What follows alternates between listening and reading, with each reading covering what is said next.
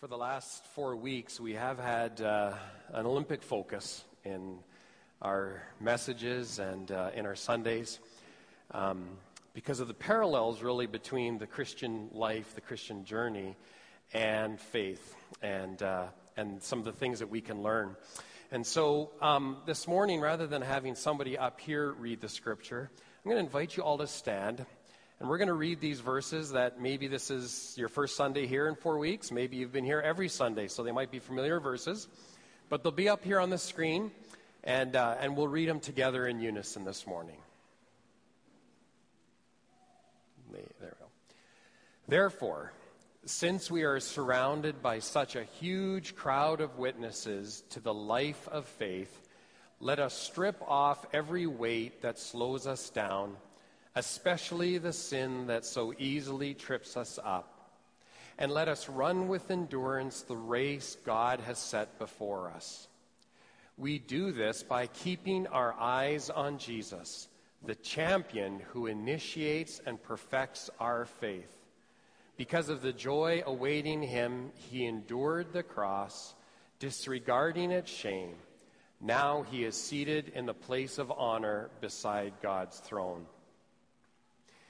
Think of all the hostility he endured from sinful people. Then you won't become weary and give up.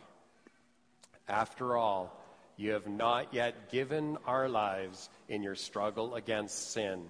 Hebrews 12, 1 and 4. The word of the Lord. You may be seated. As we were doing that scripture together, I was flashed back to soccer camp a week ago, and every day part of the camp we have what we call Coach's Corner, and it's a time of teaching. And there's always a theme for the day and a scripture that goes with it. And they bring kids up, and they all have a part of the verse written on the sheet of paper. And they hold it up, and then we learn it, and then they take two of them out, and they hold it. So you kind of memorize the verse by repeating it a few times. And since we're out on the field, they always like to encourage the kids and say, let's make sure all the people over at the playground hear us. And so I was tempted to do that this morning and see how loud we could say that verse this morning. But I didn't, thankfully. Most of you know that I had the privilege of taking a sabbatical just this past May, June, and July. And that I just returned to my role here at TCC as the associate pastor at the beginning of this month. Now, I've only been back 3 weeks and 2 Sundays. That first week was just kind of getting reconnected and preparing for soccer camp, and the second was soccer camp, and that's like all out every day, out with kids and with leaders. It's a great week, and lives, we believe, are forever and eternally changed, and seeds are planted during that week, and it makes it all worthwhile. And so then this was the third week, and I had to catch up for everything that I sort of missed last week already, and then prepare for this sermon.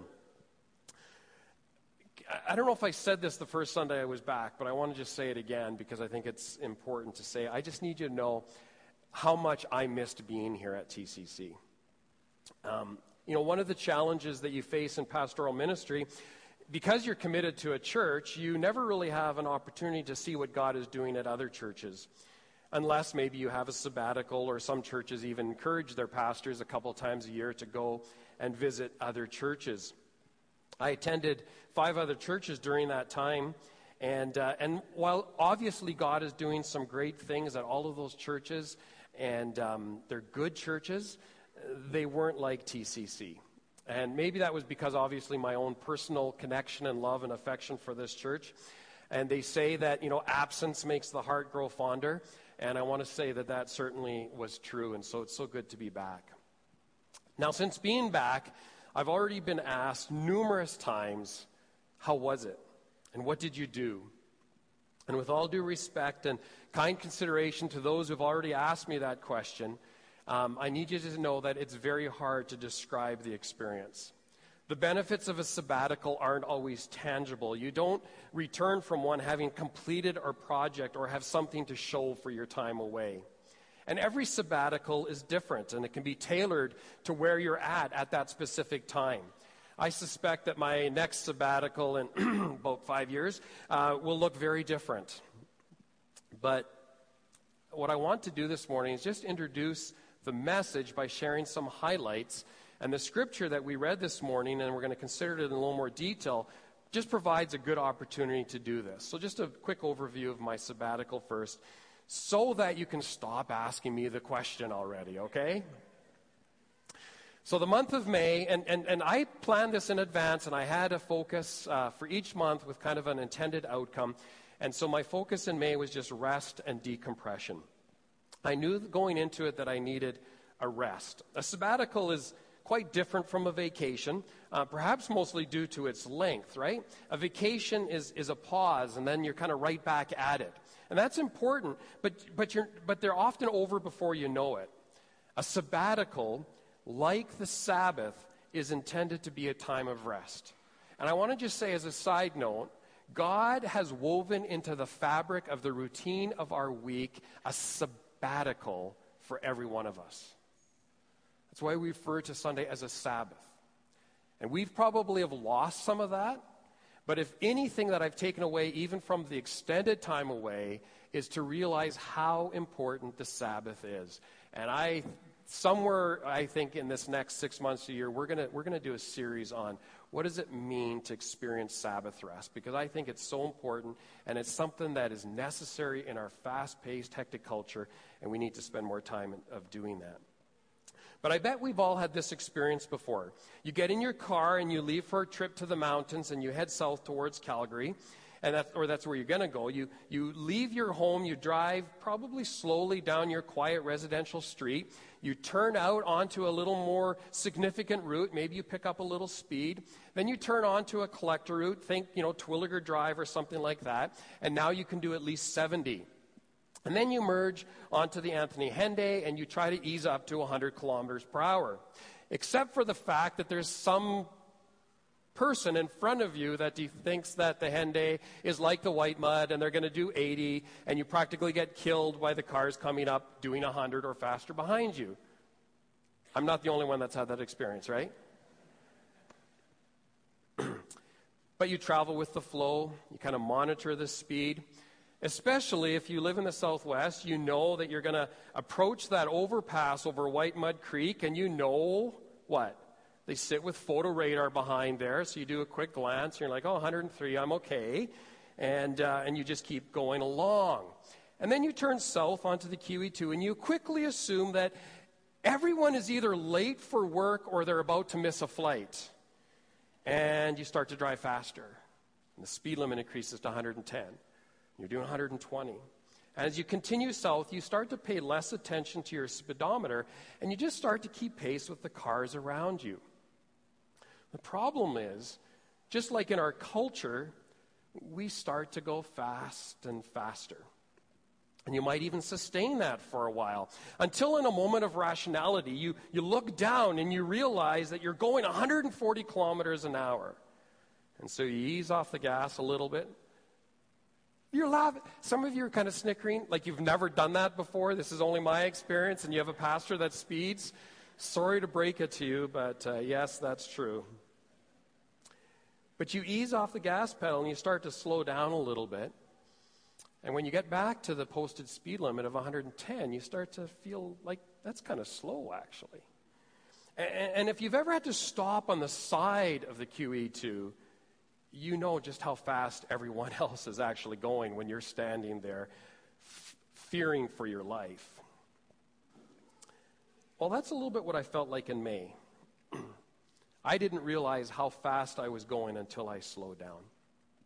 And so May was just a time to slow down and have some rest. We had some significant life events in May.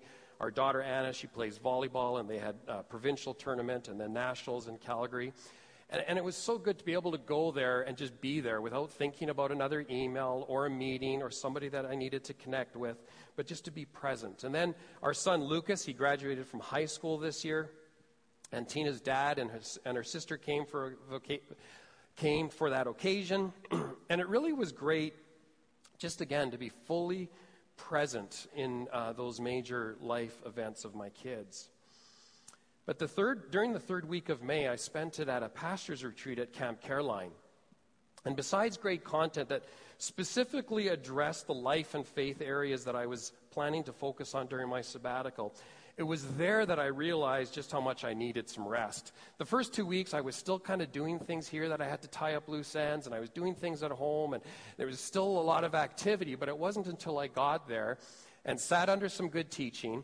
And then, about 3:30, 4 o'clock, the afternoon session would wrap up, and we had some free time. And almost every day that week, I just went back to my room, and I had a great nap. And just realized that, that doesn't happen. Why does that happen? Because it was finally a chance just to slow down and slow down gradually. And so that's what I meant by the purpose was just kind of decompressing. So then we moved into June. And my focus for June was kind of what I called renewal and decluttering. And you have to understand me. I'm an alliteration guy. You've heard me speak maybe enough times to know that there's something kind of linear about that. And so yes, you're going to see 3 R words and 3 D words all the way along. But in June, thanks to a family here from TCC who graciously provided me with the key to their townhouse in Canmore, I was able to spend most of the month there and part of July as well. I was actually planning to spend 40 days there. That was kind of my goal because of the significance of that time of preparation for many of the people in the Bible. And I fell just short of that time there. But this was a time of extended silence and solitude. I knew that I needed that. For those of you who know me well, you would appreciate maybe just how uncommon that is for me. I'm an extrovert. I like people. I like to be with people. And to suddenly stop and then just do everything alone, it was kind of a unique and weird experience at the same time. And for the first 2 weeks, I didn't turn on the TV. I didn't listen to any music. It was just always silent. It was always quiet in this home. And my longing and prayer was that just as May answered my need for rest, that June would be a time to have my heart and soul renewed. And so I read about the soul, about caring for your soul, about our private worlds. I read about brokenness and surrender and holiness. And when I wasn't reading, I was walking. I walked between an hour and 2 hours almost every day. And it wasn't just kind of a leisurely stroll. It was for exercise. I needed to burn calories. I was on a mission. And so I walked an average probably of 6 or 7 kilometers every day, some days doing as many as 14 kilometers on some days. And as I walked, all I did was just kind of reflected on my reading and prayed. And I thought a lot about the path that I was on. I mean, quite literally, actually, because I needed to know where I was going. But because when you're out in the mountains and you find a trail, you kind of have to know a little bit where it's going before you really commit to it, because you might not be back for a few days if you take a few wrong turns. So you really kind of have to pay attention because there are no shortcuts. And I just have to say that, God was so good during that time, and he just kind of revealed things a little bit at a time, some major things, some minor things, but it was just a tender and gracious work in his life, in my life, kind of taking some of the junk away in my life. And so June was everything I prayed it would be and more. July was going to be the focus on kind of revisioning, and I didn't have a D word actually when I set out, and it kind of bugged me. But I thought, you know what, God, I trust you. You're going to bring it to me. And it was just this word, discipleship. And I'll say more about that in later. And it wasn't just about revisioning, but I sensed that there was a bit of a reigniting of the passion for discipleship on my own part. And I'll say a little bit more about that in a moment. But as I was moving towards this time, God just simply, through my reading and through my praying, just reminded me again of something as simple as the ultimate purpose in my life, is to first and foremost be a disciple of Jesus, who's in a position to help other disciples follow Jesus. That was it. It wasn't revolutionary. It wasn't great. It was just kind of taking me back to the core of what it means really to be a pastor, to be a shepherd, and to say, hey, we want to go on this journey together. Now, you may know that I'm probably kind of the detail guy at TCC. And for 3 months, the setup team was extremely grateful that I wasn't around, to move that chair or that table 3 inches to the right because it wasn't quite in the right place that I intended it to be. And being away from that, I realize just how insignificant that is, and how insignificant I am, and that I can get over my own self-importance very quickly if I'm not needing to be in that situation all the time. But I also am a bit of the connecting guy, connecting people to others, connecting people to groups, connecting people to places to serve. They're all good things, except, of course, the tables and chairs, because that really doesn't matter that much. Because most of you would not know whether that chair or that table is in the right place or not. But because of that, I honestly, when I step back, I think that I had lost my way a little. You get into it and you keep kind of doing ministry over and over, week after week, and I couldn't see the forest for the trees. And stepping back just helped me to realize that as a pastor, my role is more than just making sure that as a church we operate, effectively and efficiently.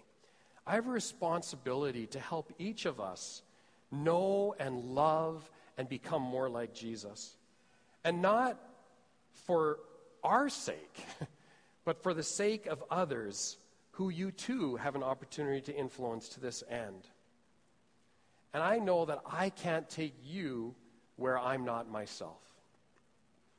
And so what did I do? And how was it? I can't think of a better outcome than God igniting my passion for being a disciple of Jesus who makes other disciples. And as I launch into this next chapter of ministry, I sense one of the things that God's calling me to do is just to invest more of my time in leaders who will influence others to become more like Jesus as well. And that's just going to unfold over this next season, I'm sure. Now that, I know, is a rather lengthy introduction to my message this morning, but I hope it answers some of the questions that you might have had about, well, where were you and what did you do and how was it and what did you come back with? I think I came back with a renewed soul and a renewed passion. And for that, I'm extremely grateful and thankful to our leadership and our staff and you, the congregation, for just investing in me and allowing me the time to do that.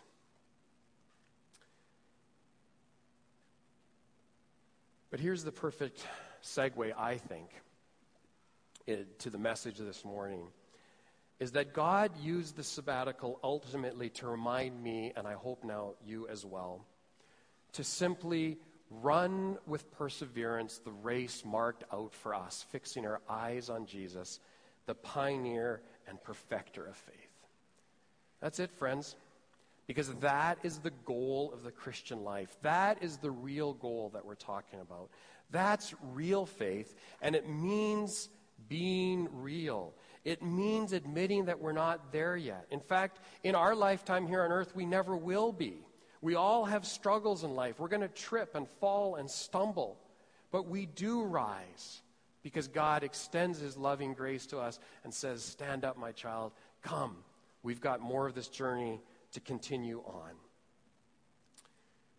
And so, as Lynn reminded us this morning, really, it's all about Jesus.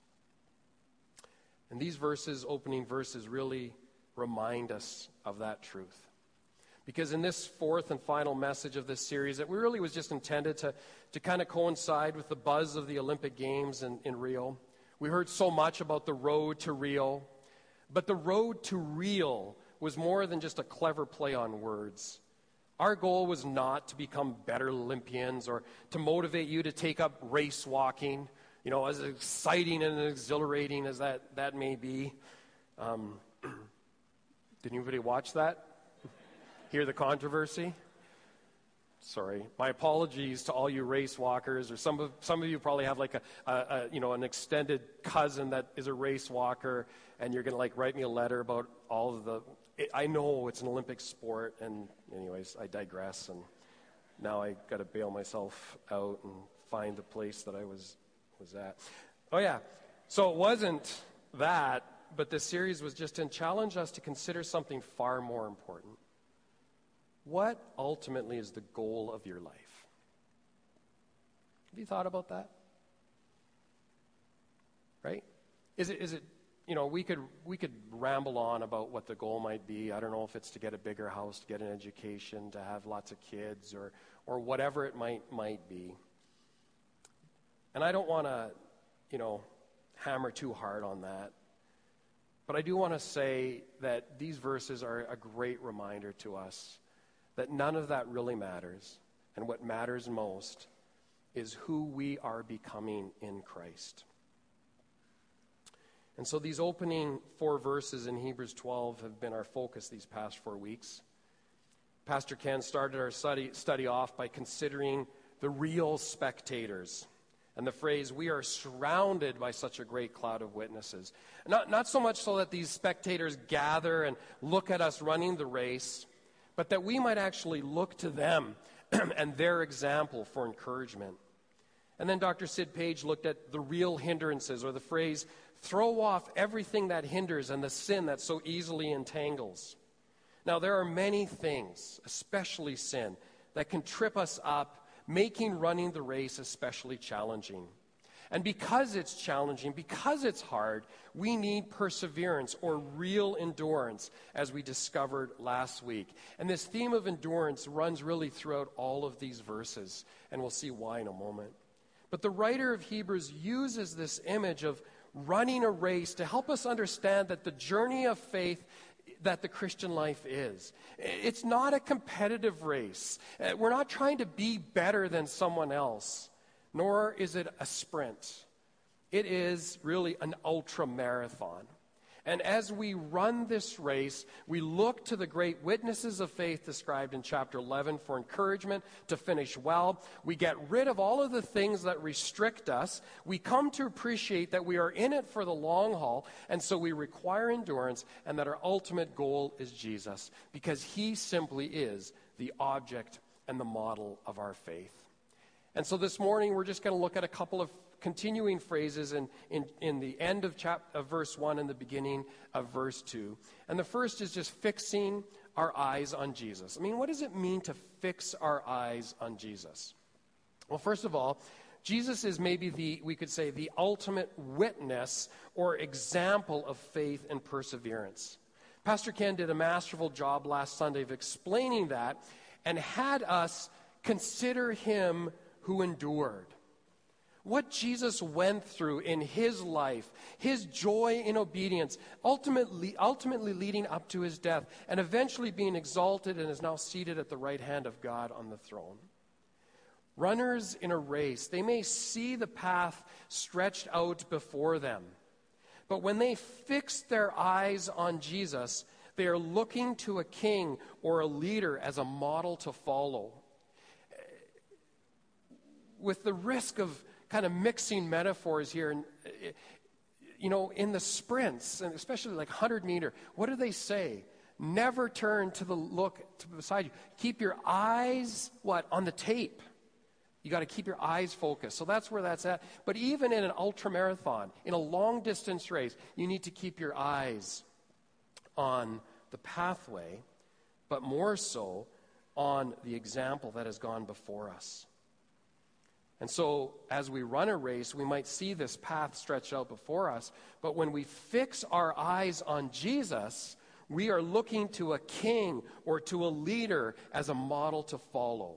And Jesus has run the path before us. He has already set an example. And now the real goal of the Christian faith is simply to become a new person in Christ, a person who thinks and acts and becomes like Jesus. This is the goal of someone who has said yes to Jesus, who has accepted his invitation to follow. We use the word discipleship to describe this journey. And when we talk about discipleship, it doesn't just mean head knowledge, so like that we're thinking like Jesus, but that our heart and our soul and our very characters are transformed in this process. And that's why sometimes you'll hear people describe discipleship, and they'll describe this transformation that's taking place as spiritual formation. But whatever we might call it, we should know that this is absolutely an intentional process where God does his part and we do ours. As the Apostle Paul writes to the Philippians chapter 2 and verses 12 and 13, he says, "Continue to work out your salvation with fear and trembling, for it is God who works in you to will and to act in order to fulfill his good purpose." So continue to work it out, for it is God who works in you. And so Jerry Bridges, who writes about discipleship a lot and various subjects around the Christian life, he calls this dependent discipline, in that we're dependent on God. We need God to do his work in our life. We cannot muster up enough courage or energy or whatever to say, I'm going to change. But it is the Holy Spirit working within us, the power of God in us, changing us from the inside out.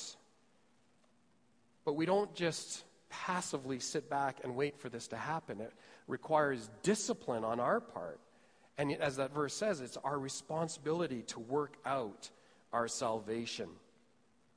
And so, the Christian life isn't easy.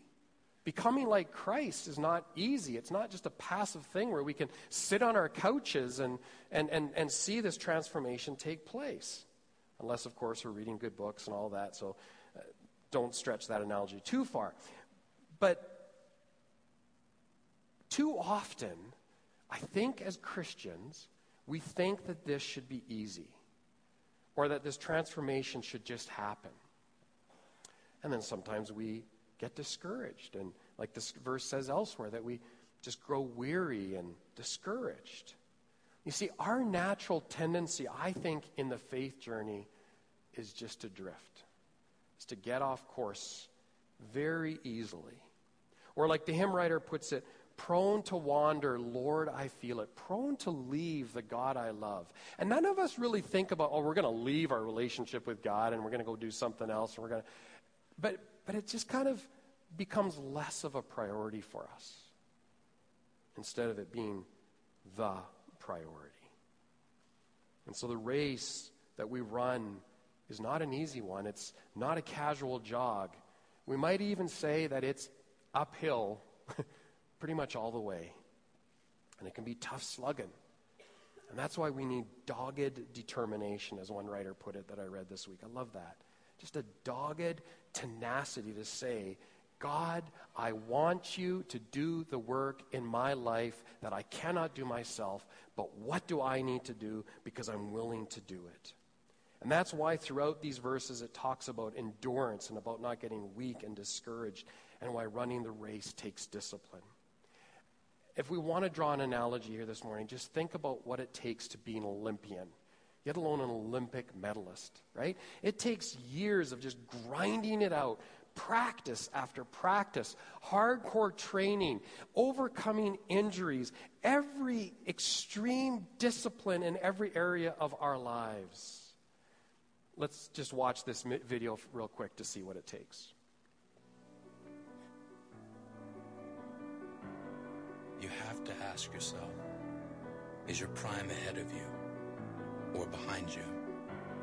Will your worst days remind you that your best are still to come? Is the drum in your chest loud enough to keep your challengers up at night? Do you have what it takes when the fight goes into extra rounds? Will the surplus of pounds you lifted be enough to prepare you for the more that is required when what comes next finally arrives? Are you committed to the grace it takes to turn your falls into dives, to cut through the surface of the water? Will you have what it takes when there's no spotter to save you and no net to catch you? When your mind asks for more, will your body match you?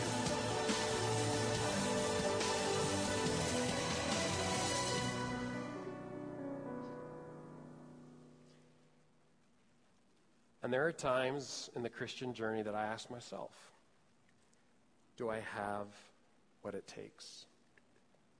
And do you? Because fixing our eyes on Jesus, having that singular purpose and focus and goal in our lives is hard work. It requires discipline. And we got to change a lot of things about the way we think and act and the things that, part of who we are. And so we fix our eyes on Jesus for two reasons. Because he is the pioneer of faith. Now, I don't want to stretch the athletic imagery of a race too far, but we might see this as the starting line. Some of the translations that you may be reading of this verse from use the word author. So the author and perfecter of our faith. And it has the idea of a champion. And so we read from the New Living Translation this morning. It used that word. It's really a leader, a forerunner, an initiator. And many of these fit the image of a race. But it's in this context, as the writer goes on to talk about Jesus' death on the cross, it becomes clear as to why pioneer is fitting. It's the word actually used in chapter 2 of Hebrews, verse 10, when the writer says of Jesus, the pioneer of their salvation. If Jesus hadn't died on the cross, there would be no need to believe in him. But when he did, he initiated or he pioneered the faith journey. And friends, this little phrase is critical. It tells us that Jesus' death started salvation. And that just is the gospel. It's the good news. It solves the problem of sin. It offers forgiveness for sin. And Jesus died and takes away our sin when we repent and we believe in him, when we accept him as our Savior. And we know that we will go to heaven when we die. But this is only the start, where it's initiated. And the faith journey doesn't end there. Because Jesus is not just the pioneer of faith, he is the perfecter of faith. And so not only did he initiate the journey of faith for us, he completed it, or he perfected it for us. If being the pioneer of faith is the starting line, then being the perfecter of faith is the finish line. And again, because of Jesus' death on the cross, not only did he pioneer this faith journey, he perfected it as well. And so also in Hebrews chapter 10 and verse 14, where he writes, "For by one sacrifice," listen to this, "he has made perfect forever those who are being made holy." That should be the memory verse for today. I should get some kids up here with sheets of paper, and that's the verse we should, "For by one sacrifice, he has made perfect forever those who are being made perfect." Jesus' death on the cross, that one sacrifice, he accomplished what was needed for us to be able to draw near to God. Do you see this? He both made perfect and continues this work. This is the work of transformation. This is what the Apostle Paul meant when he wrote to the Philippians chapter 1 and verse 6, "Being confident of this, that he who began a good work in you will carry it on to completion until the day of Christ Jesus." So God started us on the journey of faith, he made us perfect, and he continues this good work and will finish it or complete it.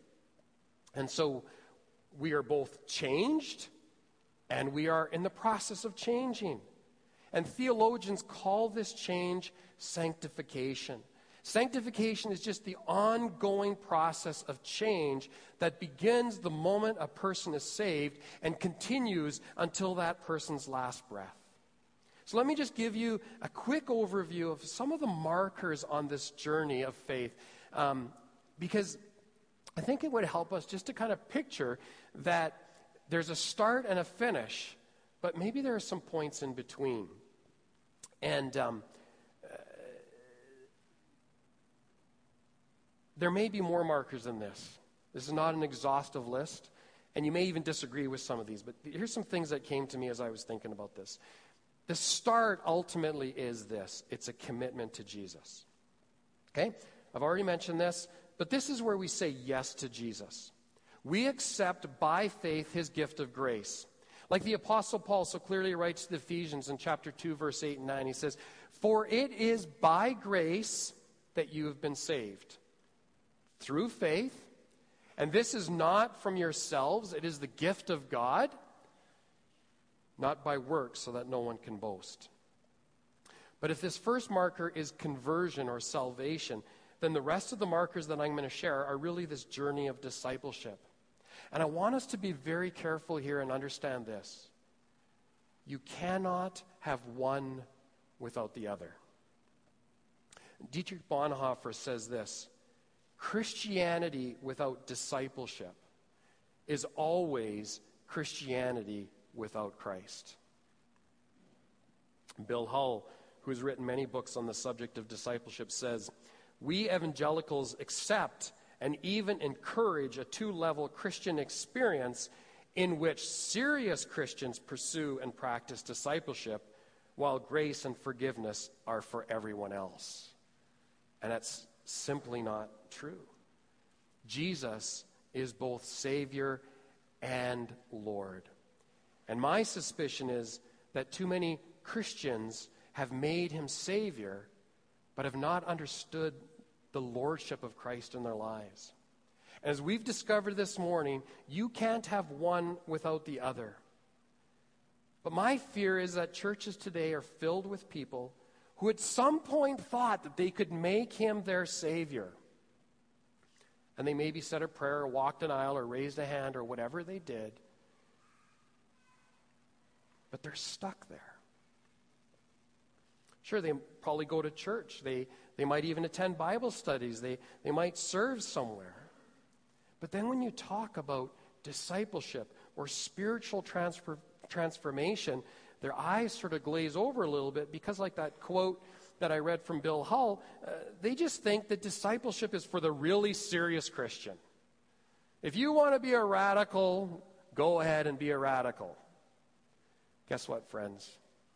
God calls all of us to be radicals. We can't say we follow Jesus and then have our character largely remain the same. If we today are the same self-absorbed person that we were if we came to Christ 10 years ago or 15 years ago, then we have missed part of what God is doing and intends to do in our lives. Because when we truly follow Jesus, everything changes. Our values, our relationships, our priorities, the very day-to-day life choices that we make change as we start to live out our faith. And so it's not a stretch to say that Jesus changes everything, because he becomes our goal. And day by day, we're transformed to think and act and be more like Jesus. And you know what a basic sign is that says that you're ready to make Jesus Savior and Lord? And some of you are going to hate me for this. It's baptism. Because that's when you come before people publicly and just say, I have given my life to Jesus Christ. He's asked me to be baptized, so I'm going to be baptized. That's it. You're just declaring to everybody, guess what, dude? I'm under new management. Things have changed around here and in my heart. So think about that. We can talk more about that if you like. I'm going to run through a couple of these markers really quick now, because this isn't necessarily what I want to focus on even this morning. But the second is, I think there's a marker or a stop in our lives where we have a holy discomfort. Because I think there becomes a point in this journey where we do start to feel a little dissatisfied. And maybe you come and you go, you know what? Is this all there really is to the Christian life? And you start to sense the Holy Spirit stirring within your heart a growing hunger for a deeper life with God. You want to see him actively working in your life. And you discover that you don't just want to pretend to be different. You want to be real. You want to become the person that God made you to be. And so then we come to brokenness, where we acknowledge our sin. And we're truly contrite, and we're broken because now we realize the true price that Christ had to pay on our behalf, and the price that it's going to cost us to become more like Jesus. And I think it's at this point where we get scared sometimes, and we just go, you know what, I'm not sure I'm ready for that. And so because it's hard, I'm just going to go back to my kind of normal, happy Christian life. But like a wild horse, we are broken, and we realize how desperately we need God for everything, and we submit to him. And that's the next marker, is just surrender. We totally give God full control of our lives, and we become completely dependent on God. And we truly pray, not my will, God, but yours be done. In my life, in the life of my kids, in the life of our family, your will be done. Holiness, where we discover and we come to a place where we realize that God's will actually is for our children to be holy. It's not that we become sinless, but over the course of our journey, we should sin less. And that takes us back to Sid's message when we say, we got to throw off that stuff. And we know that there is sin that can trip us up. And we just say, you know what? Holiness. And I have to tell you, the book that I read on holiness during my sabbatical was probably the one that really challenged and turned my world a little upside down. Because I started to think a lot about the things that I do. Holiness simply means being set apart for God's purposes. And if we're set apart unto God, our lives should be different. And you know what the sad reality, friends, is? That of all the surveys taken, comparing those who profess faith in Jesus Christ and those who do not, on a number of beliefs and behaviors, there's not a huge difference. And it shouldn't be that way. We come to a love of God. Not just saying words, but just a passionate pursuit of a deep, deep relationship where we fill our minds and our heart with His truth. We develop a conversational, interactive relationship with Jesus. Because now it's not just a religious activity that we attend. This is becoming now the core of who we are as a person. And then lastly, just a love of others, where we have this profound, intentional, generous love for people. Now, I want you just, when you look at this list, I don't want you to get overwhelmed or anything like that, but I want you to notice that these aren't events or activities or things that you attend. They're attitudes, they're priorities, they're big picture priorities in our journey of faith. Now, these things may drive specific activities, but it answers the why question. Why would I worship? Because of my love for God. Why would I read my Bible? Because of my love for God. Why would I serve? Because I love others. It becomes the why we do these things.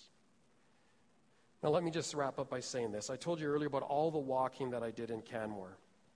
And I estimate that I probably was a little over 200 kilometers in about 30 days. And when I started, I was given this little touristy map of Canmore. And I had this map, and the trails are marked on here. Now you have no hope of seeing that whatsoever, but I just want you to know I've got the map, okay? And what I did is every time I walked a path, I started to highlight it.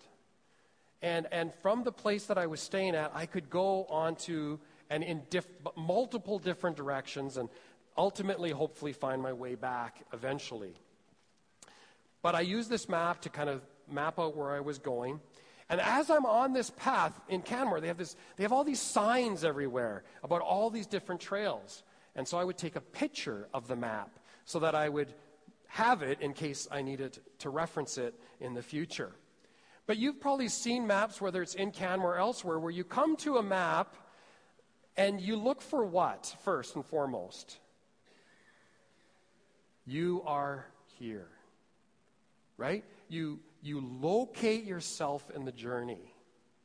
And once you've discovered, okay, well, that's where I am, and I want to be there, this is the path that I have to take to get there. And you map it out, and you know where you are. And I want to suggest to you this morning, when you think back to that list of kind of markers along the way, maybe you hear God whispering, saying, you are here. Maybe it's you've never fully committed your life to Jesus Christ. Maybe you've never fully surrendered your life to Christ. Maybe you've never understood true brokenness. You hear that phrase, you're like, I'm not even sure what that means. I've got a great book for you to read. Okay? But that's where we define our reality, where we just look at the map and we go, oh, that's where I am. But this is where I want to be. And so I need to go in that direction. And so wherever you are, it's okay. Because that's part of the process. Just start there and go from there. The other thing that I learned that I think is a great metaphor for the Christian life is that we experience the journey so that we can show others the way. I started with this very basic map. I soon discovered that Google Maps also knows where these paths are, which when you're in the middle of the wilderness is very helpful to pull out your phone and go, oh, I'm on that trail. And if I turn that way, the arrow points in the wrong direction. And in fact, it saved me at one point from what could have been a very dangerous situation when I went, this doesn't seem right anymore, when it was very, very steep and I didn't see many more footprints ahead of me. And so I pulled out my phone, and I was like about 300 meters off the trail that I should have been on, and I backtracked and I went. And I did this over and over and over to the point that I didn't need the map, I didn't need the pictures on my phone, I didn't need Google Maps because I had been there before. I knew where I was going. And when Tina came, I say, well, how far do you want to walk? 6 kilometers, 8 kilometers, 10 kilometers? Tell me and we'll go. And that, and even one time, we were on this walk, and I saw some tourists, right? And they got their map, and they don't know which way is up or down. So I know they're confused or they're lost. I mean, they're on the trail, which is at least a good thing. And so I just stopped and said, can I help you? And they're like, yeah, we're looking to go up to Grassy Lakes. Anybody been to Grassy Lakes in Canmore? Beautiful hike. And I said, well, you're going to have to go here. And there's a bridge that was closed. And so I was telling them how they had to get around to going there. I felt so proud of myself. I was suddenly like the path expert in Canmore. But it happened because I had stepped out on the journey. Friends, we're all fellow sojourners. And those of you who have walked the road have a responsibility to share that experience and help others walk the path with you. And it's not a short journey. You don't need to think that I'm going to start walking, so I'm going to head to Calgary this afternoon, because that can be overwhelming. And as Eugene Peterson put it so well, discipleship in an instant society is a long obedience in the same direction. May that be the desire of our hearts as well. Let's pray together. Dear Jesus, when I look out at this crowd of people, the people that are affectionately our TCC family, and some may be visiting here, and maybe they're here because they're trying to find their way in this journey of faith. Lord, I pray that we would be a people who would put our arms around one another, especially when we stumble and fall, and we would encourage one another to get up. It's going to be okay. And that the strength of Jesus may empower us and give us all that we need for the journey. And so we encourage one another. And so, Lord, wherever we may be this morning, I pray that you would plant in each of our hearts, in each of our souls, a "you are here" marker, and that we would locate ourselves on this journey, and that we would have the courage and we would look to you for your grace to move in the direction that we need to go. Help us to become more like your Son Jesus in all that we think, all that we do, and all of who we are. In Jesus' name we pray.